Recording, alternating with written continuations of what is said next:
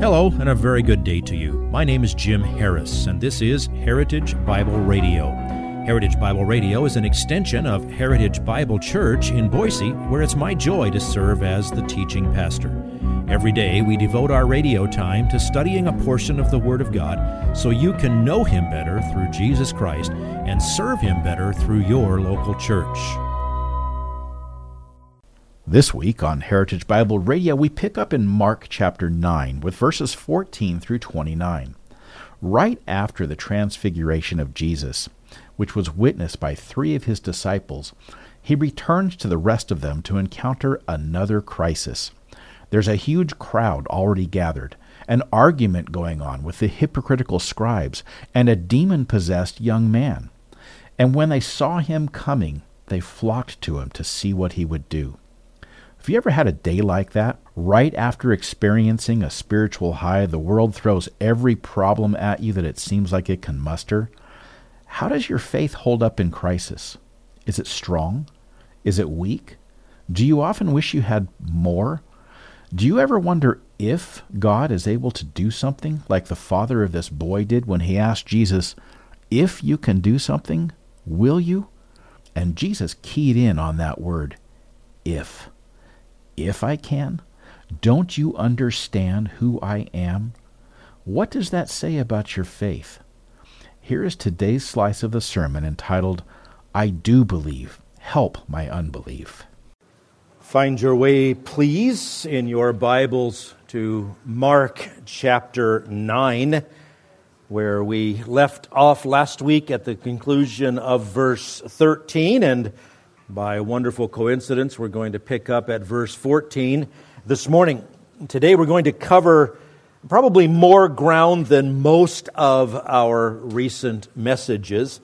This time, it's one of the rare incidents in the life of Jesus where Mark records more than the other Gospels do.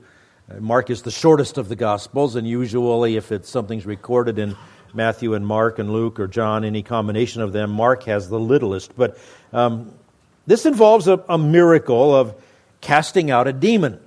Now, that's the kind of thing that you might have expected, and you certainly saw plenty of it in the earlier chapters of Mark, where he strung together a whole bunch of miracles to show the credentials to prove that Jesus is the Son of God. But in this case, the miracle isn't the main point of the passage. It's not the focal point. What is important for understanding this text rightly is to know how it fits into the life of Jesus and the role that it plays in this particular gospel. The miracle itself doesn't add anything we don't already know to the credentials of Jesus. But more important is that you understand this is part of Jesus' training of the 12. The 12 apostles needed to be ready to minister when he was gone. So he has a lot to say to them. And during this time, several things are going on. You've already heard me mention that ever since the close of the so-called Great Galilean Ministry, Jesus has been withdrawing from the huge crowds, and he's been instead majoring on spending time with his disciples to prepare them for the cross, for the resurrection, and for their ministries to follow. He's just been telling them over and over again, and he's just told Peter, James, and John on the way down the mountain from the Transfiguration not to tell others that he is the Messiah until after his death and resurrection. To do so would have just complicated things prematurely, and he wanted the whole story to be told. He has also now begun spelling out the predictions of his death and resurrection in clear language. Now, he had alluded to it earlier. He had spoken of the sign of Jonah, him being 3 days in the great fish, like Jesus being 3 days in the earth. But now he's saying it openly. The Son of Man must go to Jerusalem. He must be betrayed. He must suffer many things. He must be killed, and he will rise again. Now, also during this time, and even before he left the Galilean ministry, he has also been unveiling mysteries of the kingdom of heaven. Remember, in the Bible, a mystery is something not revealed in the Old Testament, now made known in the New.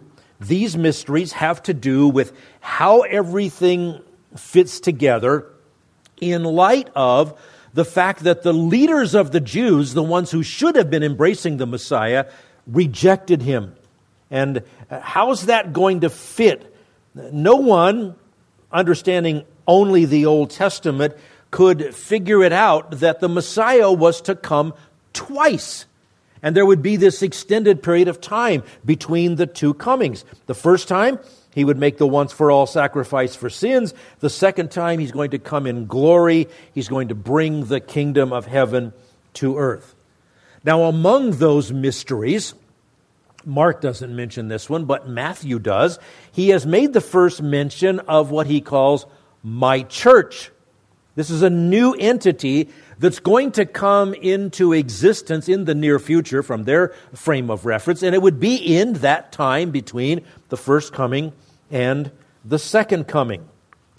Now, in light of all of that, it's quite plausible, quite reasonable, I should say, that the disciples could be wondering, well, what about all those promises that aren't yet fulfilled? Especially the things the prophets said concerning a glorious kingdom. If the king's going to be killed, how can that be? So, Jesus has just taken Peter, James, and John with him up onto a high mountain somewhere north of Caesarea Philippi, probably somewhere along the way to the summit of Mount Hermon. And he gave them a glimpse of what it will be like when he returns in glory at his second coming. That was what we call the Transfiguration. That was what we studied last Lord's Day in verses 1 through 13 of chapter 9. Now, the event that immediately follows the Transfiguration is the beginning of a new phase, if you will, of the training of the apostles. There's a series of lessons from where we are in chapter 9 all the way through the end of chapter 10. And you can see how they tie together when you realize the whole purpose of this is to prepare them to minister in his absence. They'd never been apart from him for 2.5 years. And the incident before us today is going to start this series of lessons with a lesson about faith. Then there will be several more taking us through chapter 10. It's going to start with a lesson on faith. It's going to end with a lesson on faith. In between, there's a lesson on humility, a lesson on offenses that cause stumbling, a lesson on the seriousness of sin, a lesson on marriage and divorce, a lesson on the place of children in the kingdom, a lesson on earthly riches, a lesson on true wealth, and then the lesson on sacrificial service. Then another lesson on faith. So that brings us up to this moment where we rejoin our text at chapter 9, verse 14. Jesus, Peter, James, and John are coming down from the mountain, and they find when they arrive there, the 9 other disciples have gotten themselves into an interesting situation while the Transfiguration was taking place. Now, I've chosen the title based upon a verse in here that I love. I do believe. Help my unbelief. And here's how we're going to work through this narrative. Number 1, they couldn't do it. Verses 14 through 18. Number 2, Jesus says, bring him to me. Number 3, the lesson. All things are possible. Verses 23 through 29. So we'll just let the passage flow and see how it unfolds for us. It starts out with this issue, they couldn't do it. Chapter 9, verse 14. When they came back to the disciples, they saw a large crowd around them and some scribes arguing with them. Now, came back means they came back from where they had been up on the mountain for the Transfiguration. And they knew that the 9 guys would be there, the 9 apostles, and there was a little entourage of other disciples that had followed with them. But there was a bigger crowd than just that. It was a crowd that had gathered because obviously word got out that Jesus was in the area. So people came as they always did. Now, I'm sure it wasn't the size of crowd like they had dealt with constantly in Capernaum and all around southern Galilee while Jesus focused his ministry there, but it was a sizable crowd nevertheless. Seeing the disciples of Jesus, and they would be known by sight, people came expecting to see Jesus. He wasn't home.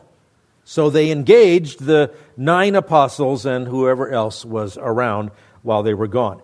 And notice that it also says, and some scribes were arguing with them. That's a lot like saying, the sun came up yesterday. Because that's what the scribes do. They just want to argue about anything and everything. They're always looking for a way to try to discredit Jesus. And what was going on there that you're going to see in a moment had given them a prime opportunity to really bug the 9 apostles who were there. Probably that's what they were arguing about. Now, it doesn't really matter what they argued about, because if it did matter, we'd be told. But we do know it was a bad day for those 9. They were not able to help someone in desperate need, and they were getting an earful of verbosity from the scribes to boot.